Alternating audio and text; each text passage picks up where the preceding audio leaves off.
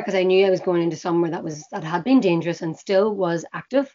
And buildings are blowing up, and you saw the Taliban driving around in some trucks, and that was real. I'm Meenakshi Srivastava, your host for Inspiring Explorers, and I welcome you to the show Inspiring Explorers. Each week, I'll be interviewing some of the most successful personalities who will share with us their inspiring life journeys and some of the interesting travel experiences that are not limited to sightseeing. Guys, make sure you share this episode with your friends.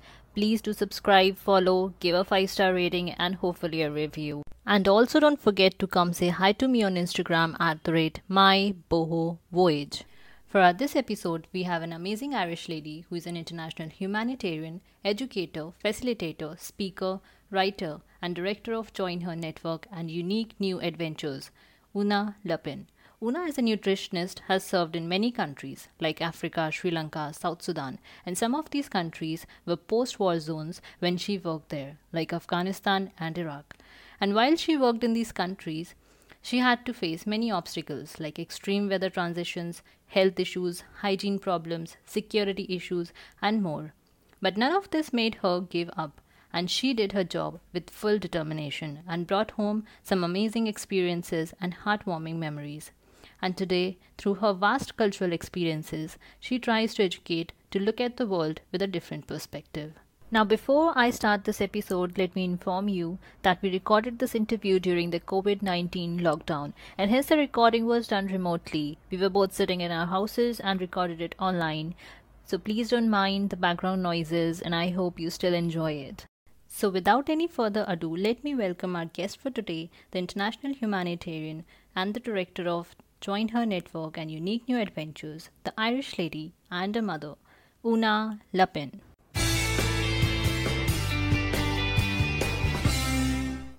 Welcome to Inspiring Explorers, Una, and thank you so much for taking out some time for us and make this possible. You're very welcome. I'm happy to be here. So, Una, for beginning, let me start with that you were a nutritionist and a humanitarian. So, tell us about what made you choose to become a nutritionist and an international humanitarian. Okay, I'm going to have to go back to when I was a young girl. When I was 10, in 1985, you may remember Feed the World, when there was money being raised for children who were dying in Ethiopia, especially. And I knew then I wanted to do something. I just left hospital and I wasn't able to be part of the run to raise money. But I always wanted to do something to help people help themselves. Okay, so it was very much equity and equality from a very, very young age. And then I jump forward to maybe I'm 16, 17, and I see a picture of 2 malnourished African children in my school book. Okay. And I saw it and I realized that's what I want to do. I've always loved food. I love to know what's in food. I love to cook. And I've always just had an interest, very much so. So when I saw that picture, I knew that's what I want to do. And that's what I did. So I got my A levels, as they are in Ireland. I did my undergraduate degree. And I realized I wanted to learn a little bit more about nutrition. My degree was food technology, so very much the science of food, but I wanted to go a little bit deeper. So I did a master's in Scotland, in the UK, in international nutrition. Then I couldn't get a job in the field because I had no field experience. So I worked in England for a number of years. The passion hadn't gone. And then finally I got my break to go into Afghanistan. Afghanistan was my first posting as an international nutritionist. And it just, what you see in a book is not what you see in the field. So all my work, I was 26 then, it was 2002. So from the age of 10 or 16 years, I knew that's what I wanted to do. It just took me a little bit longer. The nutrition element in Afghanistan, and then when I moved to Africa, was the extreme side of it. Okay, so we all need food to live, we all need water to live. But this was the extreme with regards to not having enough food or not having the right food.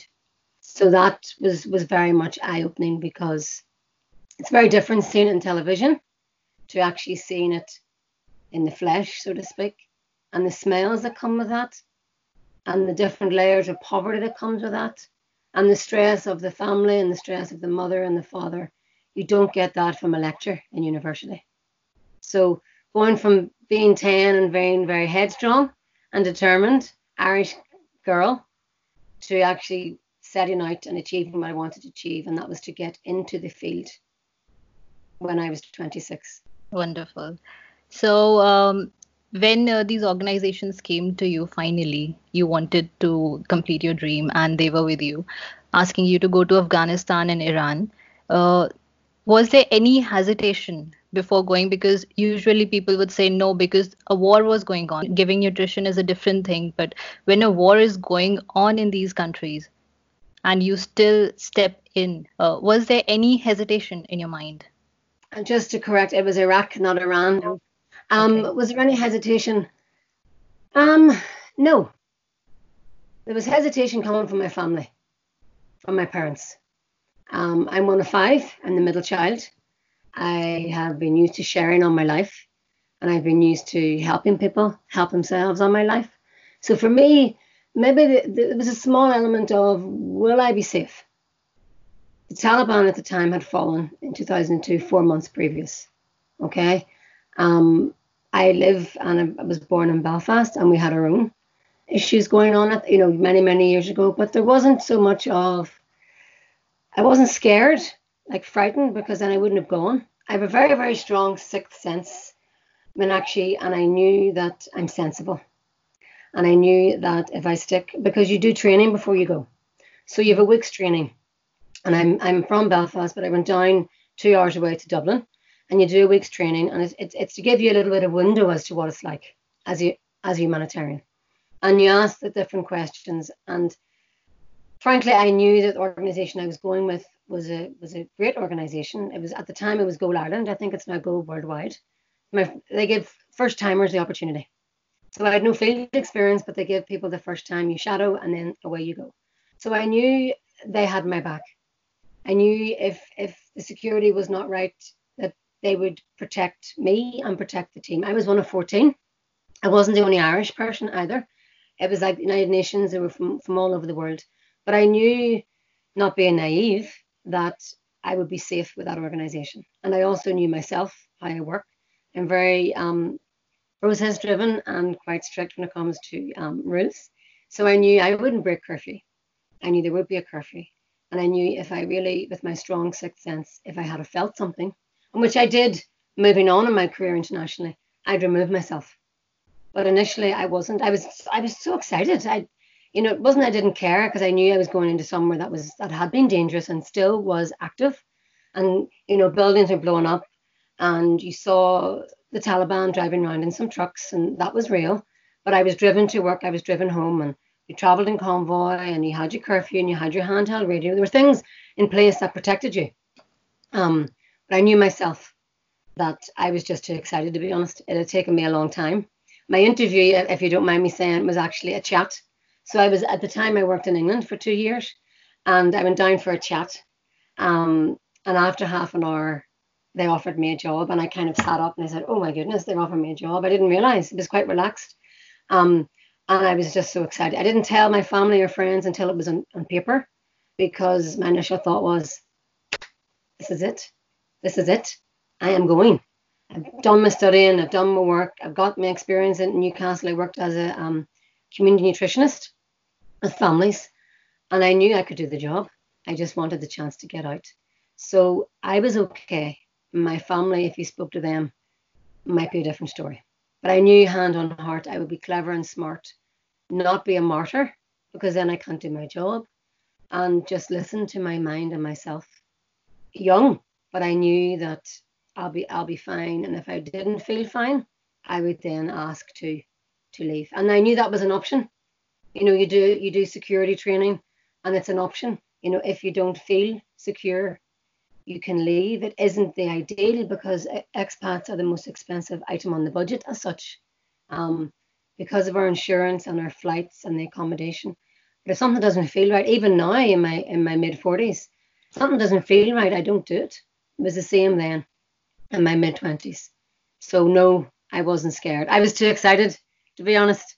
I wanted to get in the plane. I had my rucksack, I had my pictures from my wall, I had my journals to write, I wanted to get out. I wanted to do what I've wanted to do for a long time, and that overshadowed maybe a little niggle as to I'm going into a post-war zone, but still quite fresh. Yes. And while these countries were war prone, so was there any hesitation and were the people scared of you? Um, Maybe you need to ask them. I don't think so. They did stare, and I will be honest, I stared back. I mean, I'm pale skin, red hair, although I was scarved. It was a Muslim country and I'm Christian, but out of respect, I scarved immediately. Plus, I didn't want to get my head burnt. It was practical, but initially it was out of respect. And women looked at me with respect, with no language. They knew I was being respectful. So they did stare a lot. But I was myself. I was me. I adhered to the different customs, local customs, particularly as a female. Okay, meaning maybe sitting with the women to eat lunch. As an international, I was seen as an international man, so I could sit with the men. But then I knew when I needed to sit with the women. So I don't think they were scared of me. I did sound different, clearly. I did learn a little bit of the language, Dari. And for that, to be respectful and to be able to introduce myself and, at least make people laugh when I attempted it. But it was my way of attempting to become part of the community, my new family. It was my home for 6 months, and there was lots of love, and I was taken into local houses with my assistants, and I was their sister. I still am their sister. We're still in contact. So I don't think they were scared. They were intrigued. But I wore shalwar kameezes, so my chest was covered, my arms were covered, my legs were covered, and I had a scarf on. So, but I still looked very different. But no, I don't think I scared anyone. But I was mindful of what I talked about, my opinions. I wasn't there for my opinion. I was there to do a job. I wasn't there to take a stand on human rights and female rights. I was there to do a job. I wasn't there as a Christian. I was there in a non-denominational organisation as Una Tohal at the time. I was single, to do a job that I've always wanted to do. So I looked different and I sounded different, but I was that to the Afghans. So we stared to each other as much, but I didn't mind it because I was intrigued with them as I'm sure they were intrigued with me. So, how many countries have you traveled so far through your work? Through my work, I believe it was 9. So I started off, well, if I include where I went into and where I went out of, and my rest and recuperation, my rest and relaxation in between. So started off, I left Belfast and I then went to London and I flew into Pakistan. So I was in Islamabad for 3 days to acclimatise, which was a shock because at 3 o'clock in the morning I arrived and it's like 25 degrees.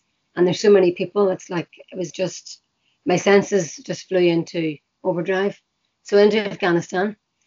Every 6 weeks you got rest and relaxation, you got R&R. So I had the privilege of going to Uzbekistan for my first, and then I went to Turkmenistan in my second.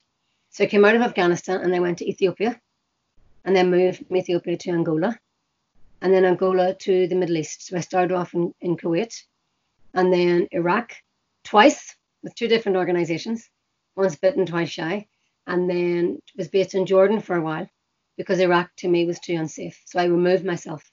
In between there, I went on R&R to Sri Lanka and Uganda.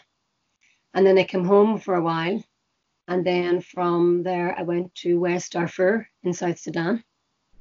And then Niger in Africa. And then from Niger, I went to Democratic Republic of Congo. But before I worked internationally, I was an ISD student, an exchange student, and I worked in the Czech Republic. I worked in Prague. I've seen quite a bit of the world, which has been amazing. Wonderful. So the countries you have been to have extreme climate conditions. Like it's really hot sometimes. Sometimes the nights are really cold. So how difficult was it to adjust to such extreme climates? Well, it took a while, to be honest. The extreme for me, the most extreme on my body, would be in Iraq. When I went to Iraq, which was southern Iraq, I went to Nasiriyah, which was very much close to the front line. I went into Iraq a month after Saddam Hussein had fallen in 2003. He fell in the March and I was there a month later. And I got a full forehead full of white spots, white heads, and rashes all over under my arms, my legs. My body really didn't know what was going on, because before Iraq, I had been in Angola. And in Angola, it was certain parts of Angola, we had air conditioning, so my body actually thought it was cool. So I was pulled out of Angola to go into Iraq. So lots of rashes, lots of going to bed with wet scarves over my body. In Afghanistan, when I started off, we had no air conditioning.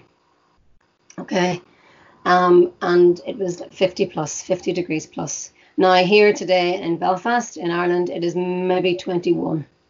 So double and some.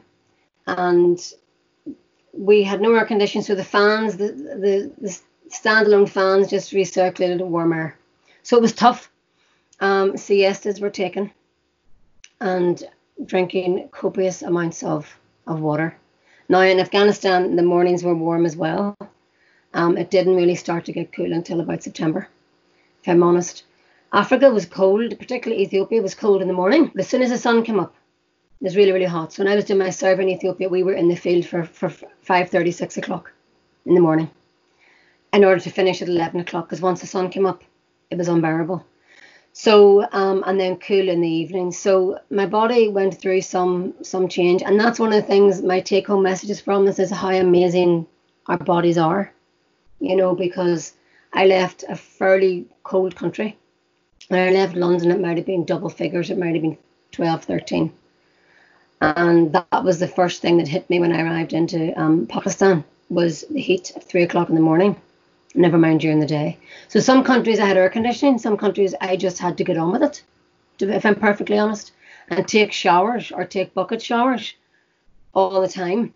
But siestas kind of saved me, and knowing when to stop.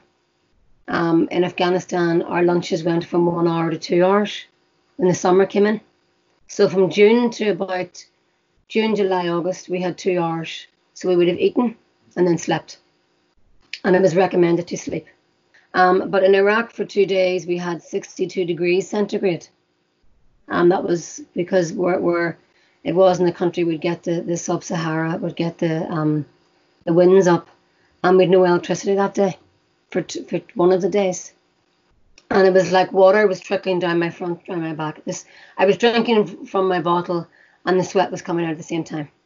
So as a nutritionist, you had to be mindful of your electrolytes, of your sodium and potassium, so oral rehydration. So just being sensible, always drinking and taking the sleep when recommended, staying out of the sun. I did faint in Afghanistan. And I'll tell you the story quickly. It's quite an embarrassment, but they were more worried about me than I was about myself.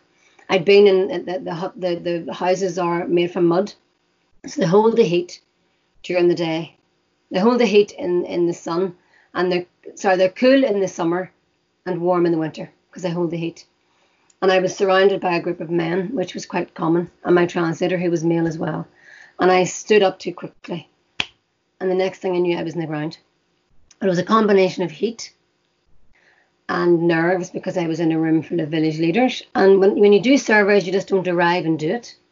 You have to speak to the village leaders, the religious leaders, and they have to approve. If you go in and cause offence, you're sent home. And that happened in agency. You have to be respectful to the local customs. So I fainted then. So they were all very worried about me. Oh, Miss Una, are you okay? And they were very worried about me. So I rest assured them that I was okay, and I sat in the car with the car running in the shade for the air conditioning, and they carried on without me. They were very worried, very, very worried, because they'd welcome me into their country and they didn't want their country to make me sick, although I got sick lots of times, but it was the heat. So just being sensible, taking naps and drinking loads and loads of water and staying out of the sun.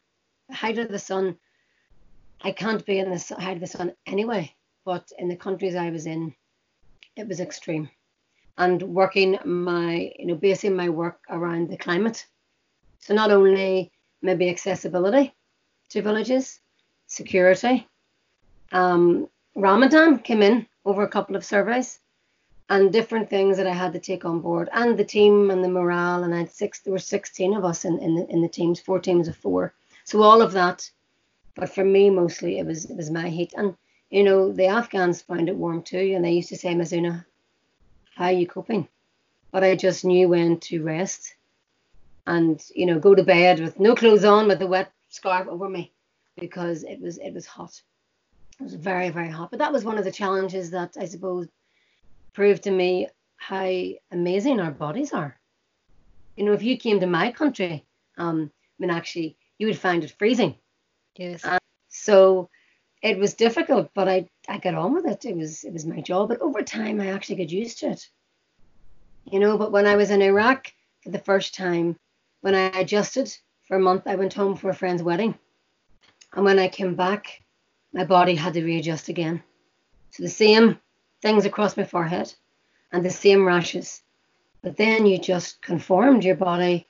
And I find it very amazing to think I'm Irish and I live in not a very hot country, but I managed to cope 45 plus for maybe 5 years.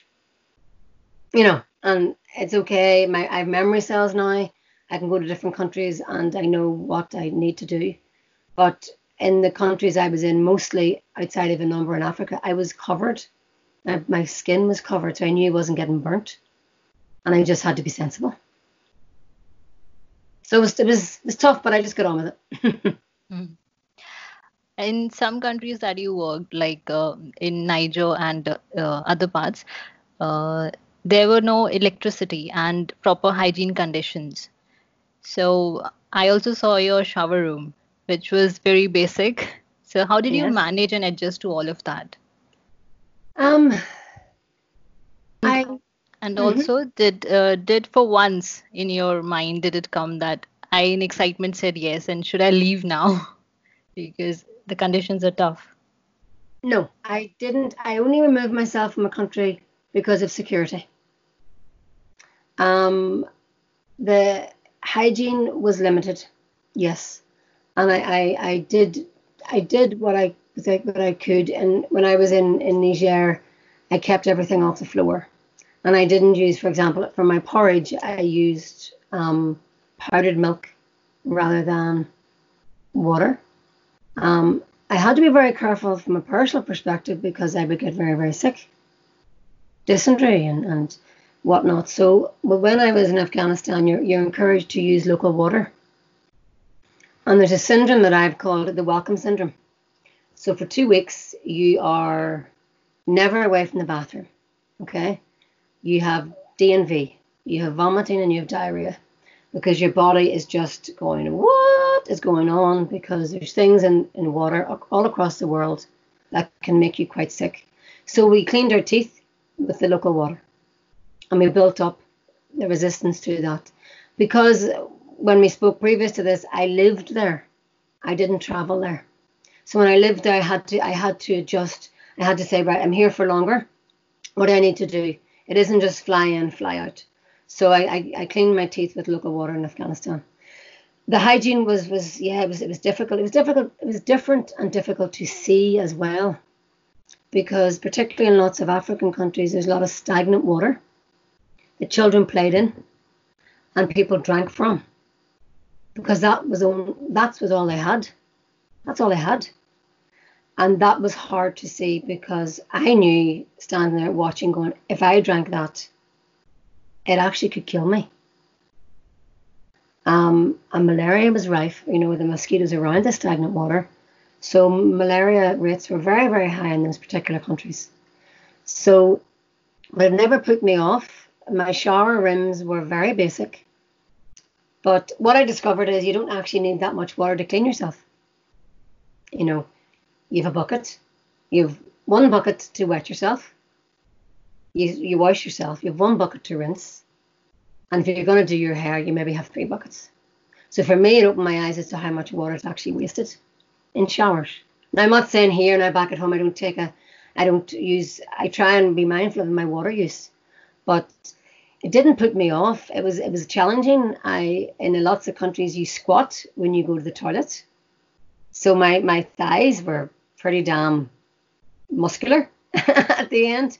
So in Afghanistan, in our house was 3 levels. Okay, if you can, it was a big house, and the bottom, the ground floor had one toilet, a sit down toilet, and the rest were squats, latrines. So for 2 weeks, the running joke was you leave downstairs free for the newbies. It takes about 2 weeks for things to adjust internally, with the different food as well as the heat, as well as the water. And then after 2 weeks, you use the upstairs toilet, because you need to be near a sit down if you're going to be in the bathroom for a long period of time. Sorry to be so graphic, but that's the true reality of going somewhere. You know, you hear people, you know, having the bad, the iffy stomachs. You can have that, I suppose, if you're on holiday for 2 weeks and then you come back and you have to adjust. But I couldn't have been sick all the time. Then I couldn't have done my job. So some of the sites I saw, I just had to improvise. On occasion, I was lucky just to have water. You mentioned the electricity. I became very creative, really creative. And again, realizing you don't actually need that much. So you get up with the sun and you go to bed when there's no sun. So you had to work around that. In certain countries, particularly in Ethiopia, the resources were limited. I had no photocopier was limited. I used carbon paper in the field in Ethiopia. I worked in the Afar region. So you make a mistake and you start again. And with electricity, you just work with what you had. The term city power, you may or may not have heard of that, is you know when it's going to be on and you know that's when you do your work, but sometimes it wasn't on. So frustrating. I'm not going to sit here and lie. It wasn't frustrating. And it's one of the things now when I'm home, I do like a gratitude update every Friday. That was in one of them. We flick a switch in Belfast. It's here. We turn a tap. The water's there. It's clean. It's fresh. That isn't across the world. And I'm trying to now and bring that forward as to how lucky we actually are where I come from and what we do have.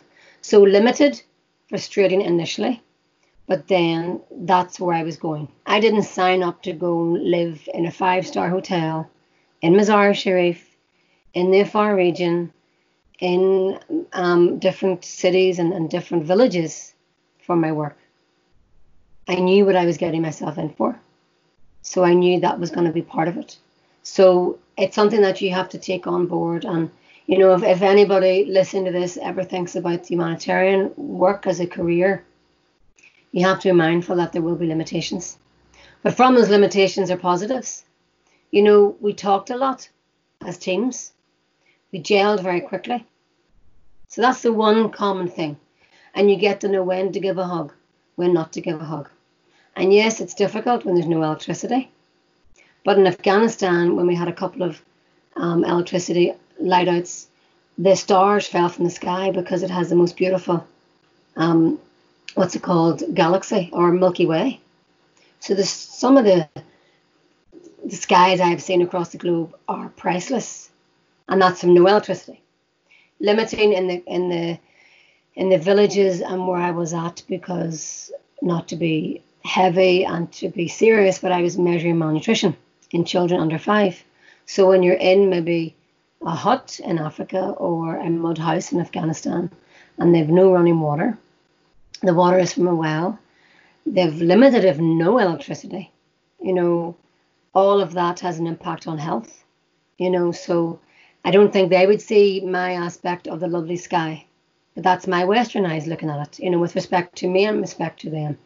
So tricky and difficult, and you have to be mindful of the recommendations you're making for families, because it isn't a given that they have access to healthcare as well as electricity. So I conformed and I worked around it, but I'm not going to sit here and lie that it wasn't frustrating. And I slept really well because I was tired, and then you get up with the sun and then you would see a different skyline, you know. So I think things do change, but the water was hard to see with the children. And then when I was promoting health promotion, being mindful of hygiene and good hygiene, you know, and forgetting my education from the West and from a country that's developed and has these amenities at the touch of a button, to being more boiling water, leaving water out in the sun. But also the water that was taken from wells was very limited. So you became mindful of, okay, this is what these individuals from those countries are working with. How do I tailor my training and my promotion around those people? Not my education from the West. It's what I'm seeing now. So I had to adapt and become very creative and take my theory and throw it in the air sometimes and become very practical. As I said at the start, what I saw in a book when I was 17 in school is not what it was like in the field. No way. But what I hope is from my, as you say, my new adventure at the start is unique new adventure, is to take people on that journey and just have maybe a little bit of a window as to what it was like. Because if I'd have had that before I went, it isn't the same. It'll never be the same. You could tell me to come to India and it's wonderful but until I actually go there, I won't know it. So that's my thinking. So I'm trying to bring that learning forward. So frustration, but then I have skills now I never would have had if I hadn't have worked away and lived away. And things don't annoy me now. At the moment, I mean, the COVID and being and staying, as I say, rather than maybe lockdown or lock-in, I've been used to that before internationally. So I can't move. Well, that's okay. But look what we have. I have a home, I have heat, I have electricity, I have water, I have access to a garden. I can still go to the doctors if I need to. So there's things, I look at things differently now that I wouldn't have if I hadn't have seen the other parts of the world that don't have that. But one thing I do want to say is, even all of that on board, the generosity and the love and the welcome and the joy, even though people were living under the poverty line, what I'm used to, and not having those amenities, was amazing. Such love and such generosity. When some families I saw had nothing. I mean, I was offered lunch in the field and people had nothing and they still wanted to give me something. So they always had something from nothing, just to show their appreciation for the work that I was doing with the organisation I was there with. That was so beautiful. So you also got to attend some of the weddings in these areas. You were invited into saloons. You got to have meals with them. So tell me how beautiful that feeling was. It really warmed my heart because I was being welcomed into a family that wasn't mine, but it felt like family. So I had a number of ladies' lunches in Afghanistan with my Afghan sister Zora, and we're still friends. She lives now in America with her family. And I remember going in and her mother took my head. I would have had my scarf around my neck coming into her compound, and her mother took it off. And I was welcomed into her home, and I was her sister. I was her sister. And that was it. Her mother fed me at one time because they eat with their hands. And I just couldn't grasp it. And I have a vivid memory of her mother feeding me, and I ate for 2 hours. I mean, it was just humbling, really, really humbling. And on occasion, I used to sit back and just think how amazing this is. I was a stranger, but they treated me like one of their own, So, and I went to a number of weddings. I went to a wedding in Iraq. I was invited into around Iraq. They have 3 days, the women, the men, 1 day women, 1 day men, and then together the third day. And I was invited in. It was one of the doctors on the team, one of his family members getting married. And I find it hard to put into words. I was taken aback because they would, when they're celebrating. So I arrived and I'm hearing and it's like, oh my goodness, they were celebrating me being there, but I was celebrating the fact that I was welcomed into a room surrounded by women. And I actually couldn't communicate with him because my translator at the time was male, so he couldn't come in. So hands gestures and laughing and just improvising. So it was such a joy and a privilege to be welcomed. So yes, I looked different. I sounded different. I didn't have the language. I had a different religion. I had a different skin color. I came from a totally different part of the world, 2 or 3 flights away. But yet I was one of them. I was one of them. So I never felt insecure. I never felt out of place. I always knew I'm Irish. I'm very proud to be Irish. I always knew I was there for a moment in time. But they became my family, my second family, So it was just an absolute honour. So on occasion I would get quite emotional because I would be lost in conversation because I had a little bit of Dari, and of course I had Zora who spoke English. But then sometimes I said, no, I don't want to translate it. I just want to absorb the atmosphere. And on a couple of when the survey finished, we went to Zora's house, and it was a lot of the female surveyors. And I got to see them without their headscarves. So they're beautiful, beautiful dark hair compared to my red head. Their skin, their makeup, their gorgeous clothes, their jewellery. And we just danced. I learned how to dance, as an Afghan. And it was just, I found photographs recently because I kept journals when I worked internationally as a way to, I suppose, process what I saw initially and to keep record, because I thought this is such an honour and I really don't want to forget this. And I found some pictures of myself and the ladies dancing, which I will never share because they're not scarved and they're my personal photographs. I'm very mindful of that and respectful of that. But you can just see the joy in our faces. And they were seeing a different side of me because in the survey we're working and it's hot and we've work to do. And in Afghanistan at that time, particularly the burqas then were off. Traditionally women would have worn burqas. So I was seeing them as them and they were seeing me as me. And they were all looking fabulous and I was in my work gear, my own shalwar. But it was just, I never felt out of place. And Zora's mother called me her daughter, and that's such an honour, considering 6 months prior I'd never met Zora nor her mother. And in Afghanistan they sit on the floor to eat, So I joke about my shalwar kameez. The trousers had elasticated trousers. So I was able to eat for 2 hours because, it's the best food. Everything is, everything is there. And you eat and you eat and you eat. And hospitality with a capital H, it's phenomenal. As I say, they were just happy for me to be there.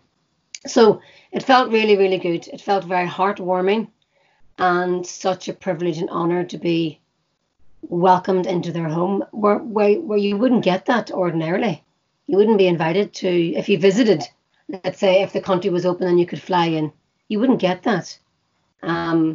So it was excellent. I say it with a huge smile on my face, and you can tell by my voice. It's brilliant. And when I think about those experiences, I just think, wow, thank you to them. So wonderful every time. So there was a time when you had a chance to meet Jolie, but you missed it by one day. Yes. So what happened? Okay. Yes, I had worked in a number of Muslim countries and had never, and Ramadan was on throughout the work, and I'd never attempted Ramadan. Now I'm a Christian, so I have no need to attempt, but I wanted to have a different layer of empathy because the people still worked, and particularly in South Sudan, it is hot and they still worked in the field. So I thought I'll try. So I spoke to my boss and she said, as long as it doesn't affect your work, of course. So myself and my colleague, who I'm still in contact with, Canadian lady, we tried. But on the 5th day, I collapsed. So what I didn't know, because I'm not a Muslim, is you don't eat from sunrise to sunset during Ramadan. But you get up in the middle of the night and eat often. But I didn't know that. How would I know that? No one told me. So the days are really hard, really, really hard. And I wasn't hydrating myself during the night. But it was really, really, I have to say, it was absolutely amazing the 5 days because my body changed. And they used to say to me, Miss Rooney, you look more beautiful. And I used to I looked at myself and my skin was different and you smelt things differently. It was a different perspective. So I then was medically evacuated I was in West Darfur. I was in Janina. So I flew into Khartoum Then you fly, you take 2 flights to the farthest you can go. I believe it's on the border of Chad. I hope my geography is right.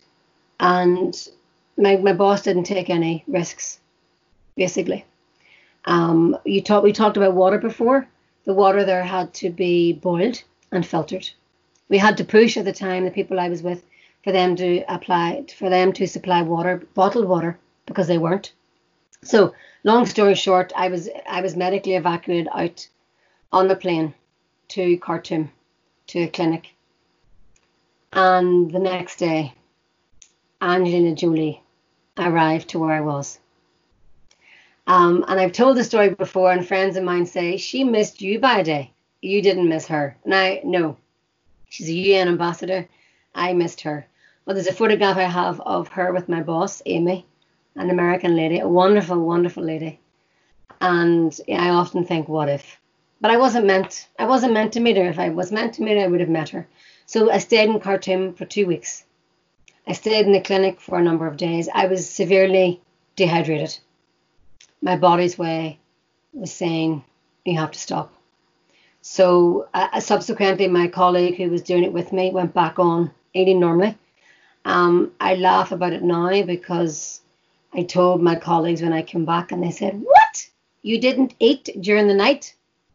You're supposed to get up during the night and eat. Well, I didn't know that. I'm not a Muslim. So, but there was a lot of respect for me attempting. Little bit of, I wish I'd managed the whole time, but your health is your wealth. And I've been sick a number of times, including malaria. And, I can't do my job. I was there to do my job. I wasn't there to make a point. I wasn't there to be, look at me, I'm wonderful doing this. It was my job. It was my career. So if I can't do my job, what's the point of me being there? So yes, I missed her by a day. Maybe I'll meet her one day. We're the same age, believe it or not. But, I was accompanied by my friend Ayibal, a Sudanese man. And I was taken to a clinic, and I was in a drip for a number of days. And I rested for 2 weeks, and then I went back in. So, it is what it is, I suppose. But, it's would have been wonderful to have met her. But it didn't take away from what I was doing. But it just, who knows? I may try Ramadan again. But it was just I just wanted to have a different understanding. Really a different understanding, because I was so welcomed, and they very much respected my religion. Because when I worked in Niger, I worked with Christians and Muslims, and we both respected each other. We worked side by side as one should. When I worked in Iraq, when I went to Baghdad, I was based in Baghdad for a while. There were Christians and Muslims together. I worked with some Christians, I worked with some Muslims. So equality and equity is very much, me. So, there's no problem, but maybe I'll try Ramadan again. But yes, that's my story, that I missed the superstar, Angelina Jolie, by one day, or she missed me. Well, at least you were safe because you were dehydrated, like a lot dehydrated. Absolutely. That all of that went by the wayside. My boss was like, that's it. She got me in a plane. She said, I'm not taking any chances, because, Janina, when we talked about amenities, we talked about water and electricity. The roads were sand. Okay. We got our water to our compound. We called it donkey water. The water was taken from a well, and they were like tire tanks on the back of a donkey, taken to our tank, and that's what we used to get washed. So that was our access as an international. And then we finally got water to drink. So the hospitals, limited medication. Hygiene, none. So the answer was, and I didn't want to go. I really didn't want. I said, I'm fine, I'm resilient, I'm fine, I'm headstrong, I'm determined, I won't be doing my job. And my boss said, no, you're leaving. And I was severely malnourished. So I was very lucky that I had such a fabulous boss. And that's when we talked at the very beginning about feeling anxious and scared. You know, maybe there was an element of my boss being frightened that it would get worse and then I'm stuck. And in these countries, I have to also say, Meenakshi, is that you're limited to flights out.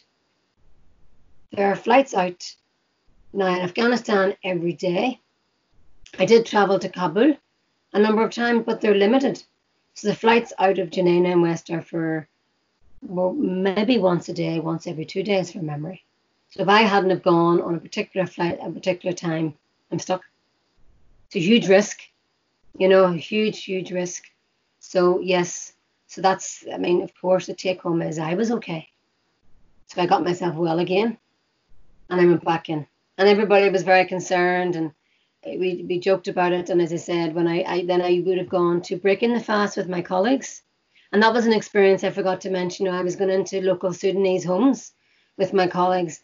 The men were all dressed in their destaches and pure, pure white.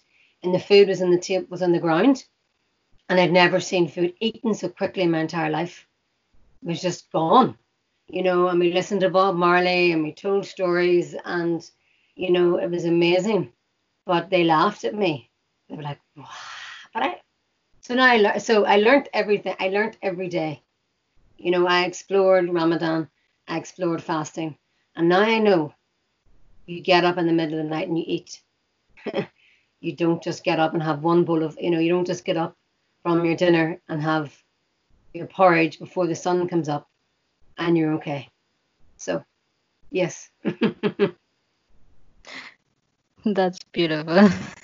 You tried Ramadan. Yes. Wonderful experience. Yes. Yeah. It was hard. I've never seen, I talk about this when I worked with Sudanese and they're African, they call themselves black. I hope I'm not offending anybody with this. And their skin was pale because they weren't eating.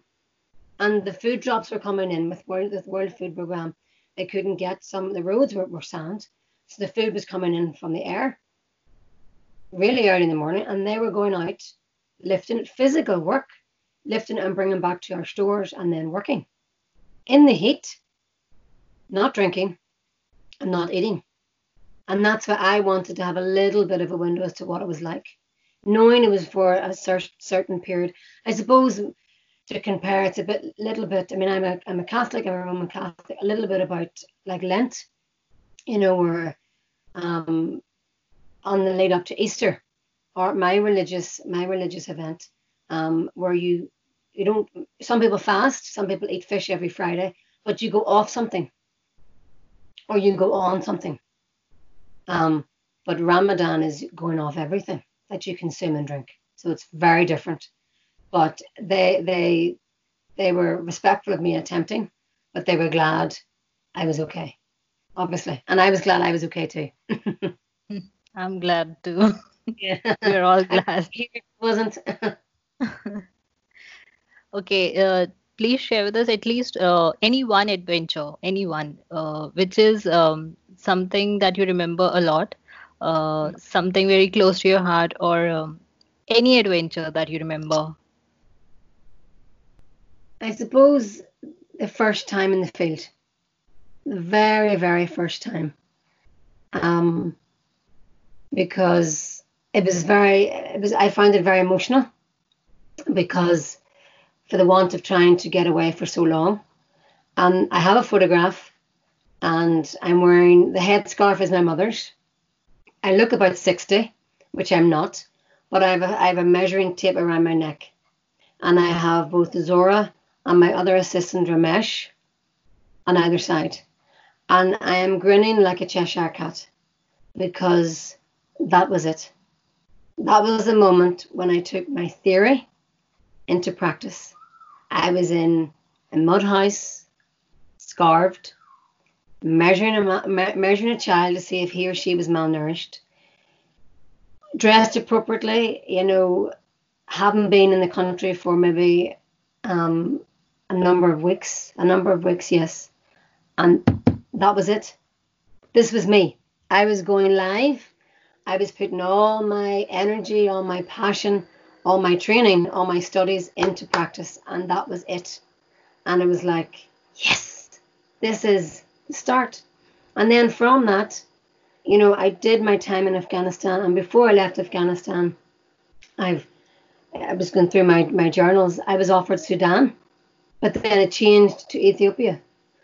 So as soon as I did one piece of work in one mission, one posting in a country, my world opened.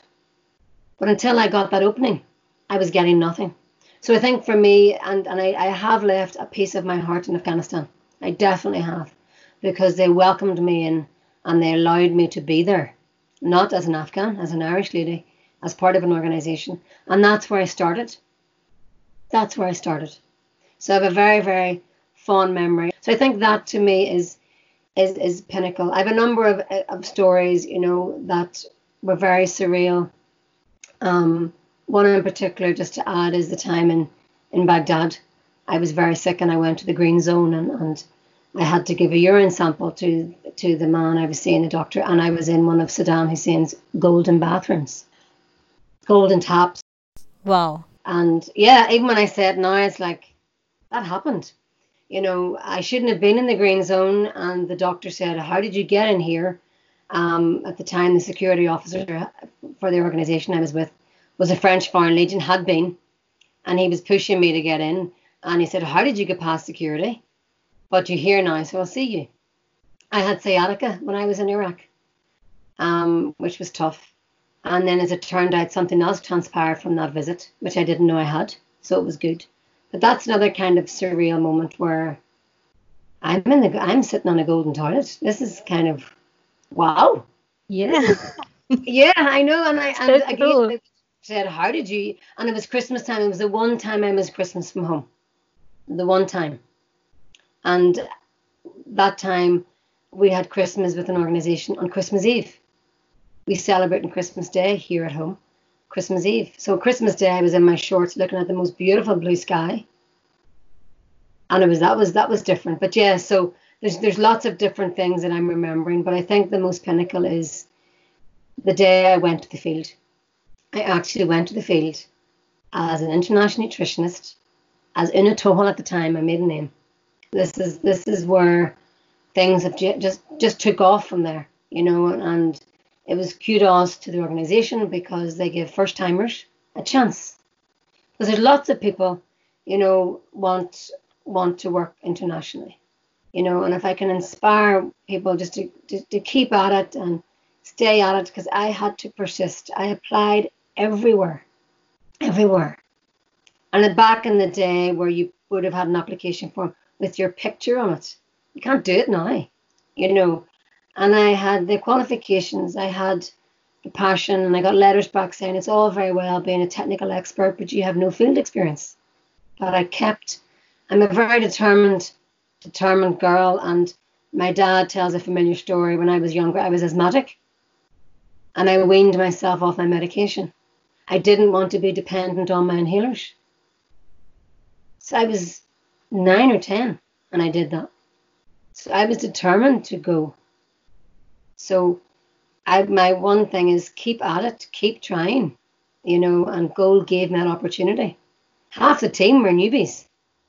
Half the team were so when people were coming in, the big eyes and the, oh my, but I'd been there. You're there a couple of weeks, you're there a couple of days, and I loved it. I knew the door opened in the plane, the heat, the different language, the dark beards of the men, I was in an airport and there were guns there and there was army, different languages and the smells and the sugary tea and the cigarettes, and it was just like, I remember leaving the airport, and at the bottom of the airport road, there was a little donkey and a little boy with his donkey. It's, there were donkeys and horses and carts back then, and nothing was wasted. There was no, everything was recycled. He was staring at me, I was staring at him, and it was like I'm back in time. 2 days, 3 days, I loved it. But that photograph, and I have it, and it's like that for me would be the pinnacle. I've done it. I've got there. I've persevered. I've tried. I lived in England for 2 years to get experience, and that helped me. So I had to become very creative. I said, I want to go. What can I do? And I stuck at it. I didn't give up. I could have given up, but it's not my character to give up. So that photograph, I look at it and I smile. I remember the smells, I remember the day, I remember the moment, and someone took a picture of me. And I have that now forever. So that would be. But I could talk all day. There's lots of different things, but that's the one. This is my career. I've got there. This is all me, and I'm going to make this work, and it's going to be fabulous. So, ever are you thinking of publishing these journals so that you can enrich the lives of other people through your stories? Well, I don't know. Just for you, I don't know if you. This is my Afghan journal. Okay, so I've made little notes. It's a physical journal. It's physical words because people often query. I wrote in this. I mean, at the very, very start. But I've almost finished Afghanistan, so I maybe have 7 or 8 to go. It's a long process. I have to be honest, Meenakshi, because I'm working full time. I've started my own business as Unique New Adventure. I'm also a director of Join Her, a new network from last year, and we're beginning to take off with different things that we're doing. And I'm a mother of 2 young boys. So my plate is full, but I'm absolutely loving it. So I have an idea in my head. I mean, I went in 2002, and I think it'd be wonderful to have it complete by 2022. So 20 years. Now, I know the countries have changed. I know things have changed, but cultures haven't changed and customs haven't changed. Weather hasn't changed. Food hasn't changed. Security has changed. But it's very much, it's my experiences and it's my stories and it's my interpretation of what it was like, my personal photographs. So it is a work in progress. I will let you know, and we're friends now, so we'll keep in contact. I'm starting to release individual stories. I released something from Niger about an incident when I went for a run and wild dogs, and my savior coming. I mean, it was, when I think about it now, it makes me shiver, and I've done, I've written up the piece about seeing the first malnourished child. The first one is the hardest. So I'm starting to try and increase my presence. I don't want to give too much away, but it's day to day. At the moment, that's what it's looking like. So I'm typing it up as it is. I've spoken to some people, and whether it's 1 book or 6 books, or it's different themes, or it's different events, I don't know. But I want to share it. The benefit in meeting different people and being exposed to different religions and customs and cultures, I would highly recommend anybody. I went away and I came back, and I'm not the Una I was when I left. It didn't kill me. It made me stronger. It made me more resilient. It made me more appreciative of what I have here. And I want to bring that forward. It was only last year I went up to my attic and I have lots of artifacts from around the world, different materials, gleams and carpets and female dress, as I bought for educational purposes. I want to pass it on. I want that to be my legacy for my children. I'm a Concern Worldwide Ambassador, to keep myself engaged with humanitarian issues and what has happened at the moment. Because I have young children, I'm not in the field. I do want to go back to the field, but I will not do emergency like before. Niger was development. It was secure. It was community mobilization. It was moving the community to help themselves. The others were emergency. As a mother now, I can't go and hold a sick, dying child as I did before. Give me 2-3 years, I would like to go back to the field in my capacity, maybe in my new business, or maybe in work as a humanitarian again, because it is something that will never leave me. And I would like people, I hope they find it interesting. Anybody I've spoken to has said, I can't wait to read your stories. They are stories, but it's my life, and it's the reality of what it's like as a humanitarian, but it's positive. Things happen day to day. Children still go to school.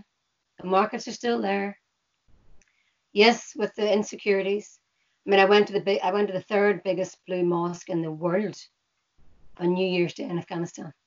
They hadn't celebrated New Year for years before because of the Taliban, and I was there. You know, sacred mosques, a mosque in Uzbekistan, beautiful blue mosques. You know, able to things that I only ever probably dreamt of, countries I had to physically look on a map to find.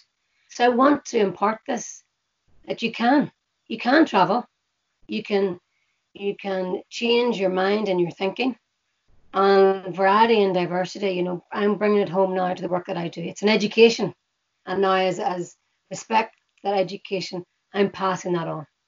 You know, because I think if you stay where you are and don't experience different things, I mean, the differences I've talked about, but even just the different ways of thinking, different ways of working, different mindsets, different work ethics, that all makes you a different person for the good. And that's why, you know, the book is a legacy to my two children. They know what I've done. My eldest, who's 8, describes me as I used to help people. He thought I was a nurse or a doctor. And I talked to him about what I used to do. We talk about it. Don't waste water. Don't waste food. You know, we're lucky we have electricity. We do gratitude every night. You know, he needs to know how privileged we are. And that's part of it. And it's not, look at me, I'm wonderful. It's not like that. This was my job and I want to talk about it and I want to pass on my learning. If anybody wants to do it, you can do it. And it's eye-opening. And it's a real privilege and honor to be able to see parts of the world, because the world is a small place. So it is coming. It's just not as quick as I thought, but it's definitely coming. The train has left the station and it's not going back. And we're looking forward to it. Good. Now you're working on Join Her Network and Unique New Adventures Limited. So Yes. please throw some light on it. What is it about and what are you doing in it? Well, with my own unique new adventure, it's around an international education from across the globe to the eyes of a humanitarian. So it's including public speaking and including podcasts and my stories, education, exhibitions, and workshops. I have done a number of workshops last year around Afghan culture and Iraq culture. Now, I'm mindful I'm not Afghan and I'm not Iraqi, but it's through the eyes of a humanitarian, so I speak about my experiences. So it's very practical. I have my rug and we sit on the ground and we talk through. We find the country initially, and then we talk to the country, and then we bring it to life. And it's open. So it's my work is very practical, and that's how I see it going forward. It is in development, but I wanted to go live because I didn't want to lose, if I'm honest, lose my name. It's an acronym to my name, Una. So Unique New Adventure.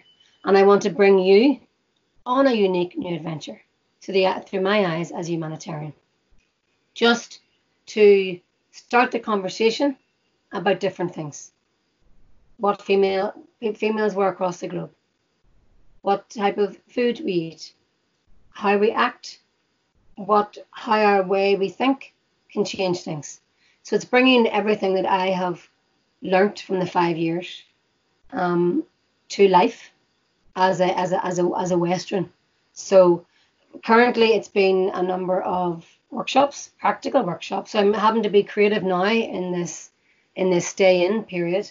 And a lot of it is focusing on my journals and my stories. So I'm slowly beginning to release work, and that's part of the work. So it's an international education. It's a re-education.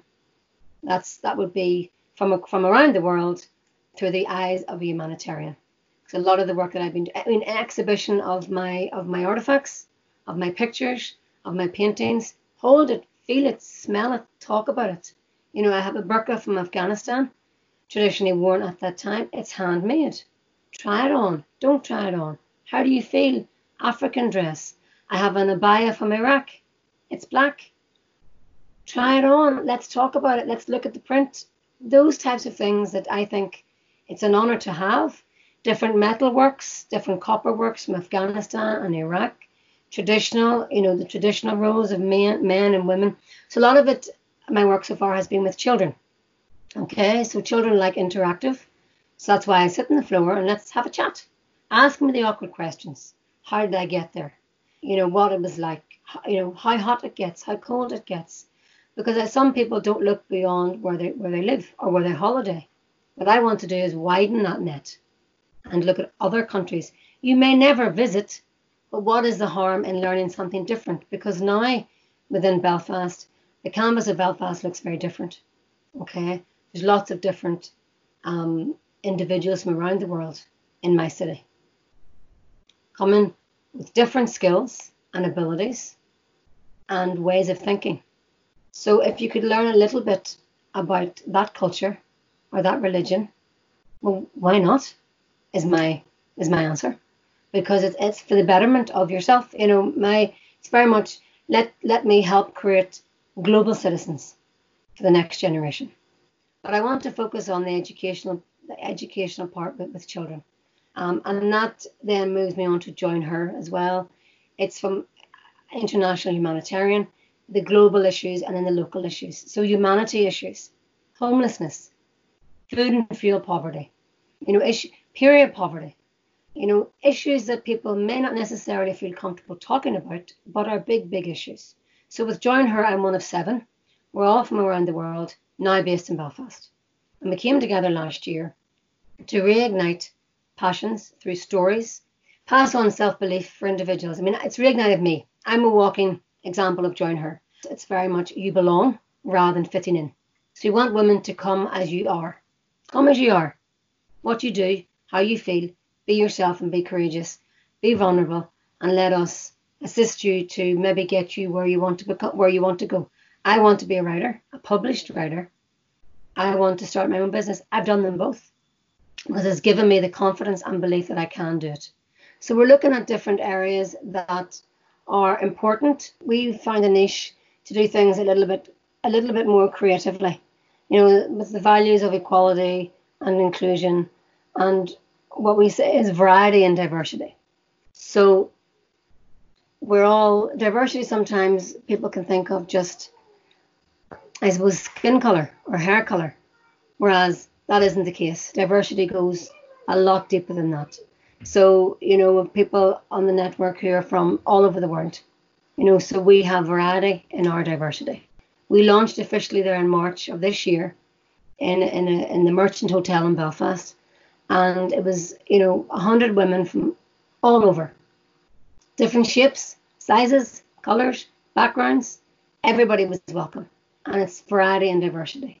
You can do what you want, and we're there to support you. However you feel you need to be supported. So that's Join Her. And it's given me, as I said, the confidence now and the belief for me to officially start my own business. That is a very beautiful venture and very unique as well. Yeah.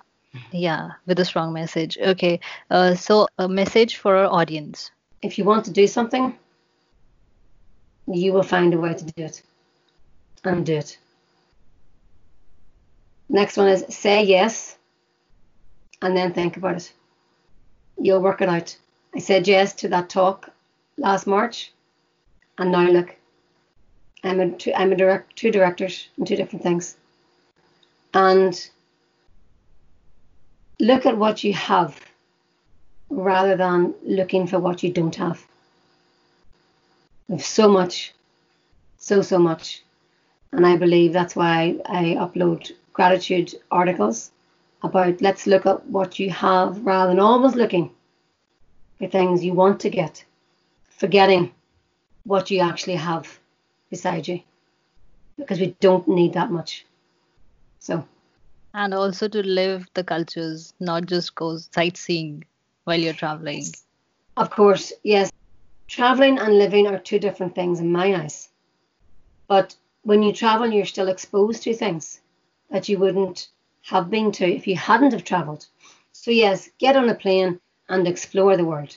Absolutely. If you can live somewhere, that's brilliant.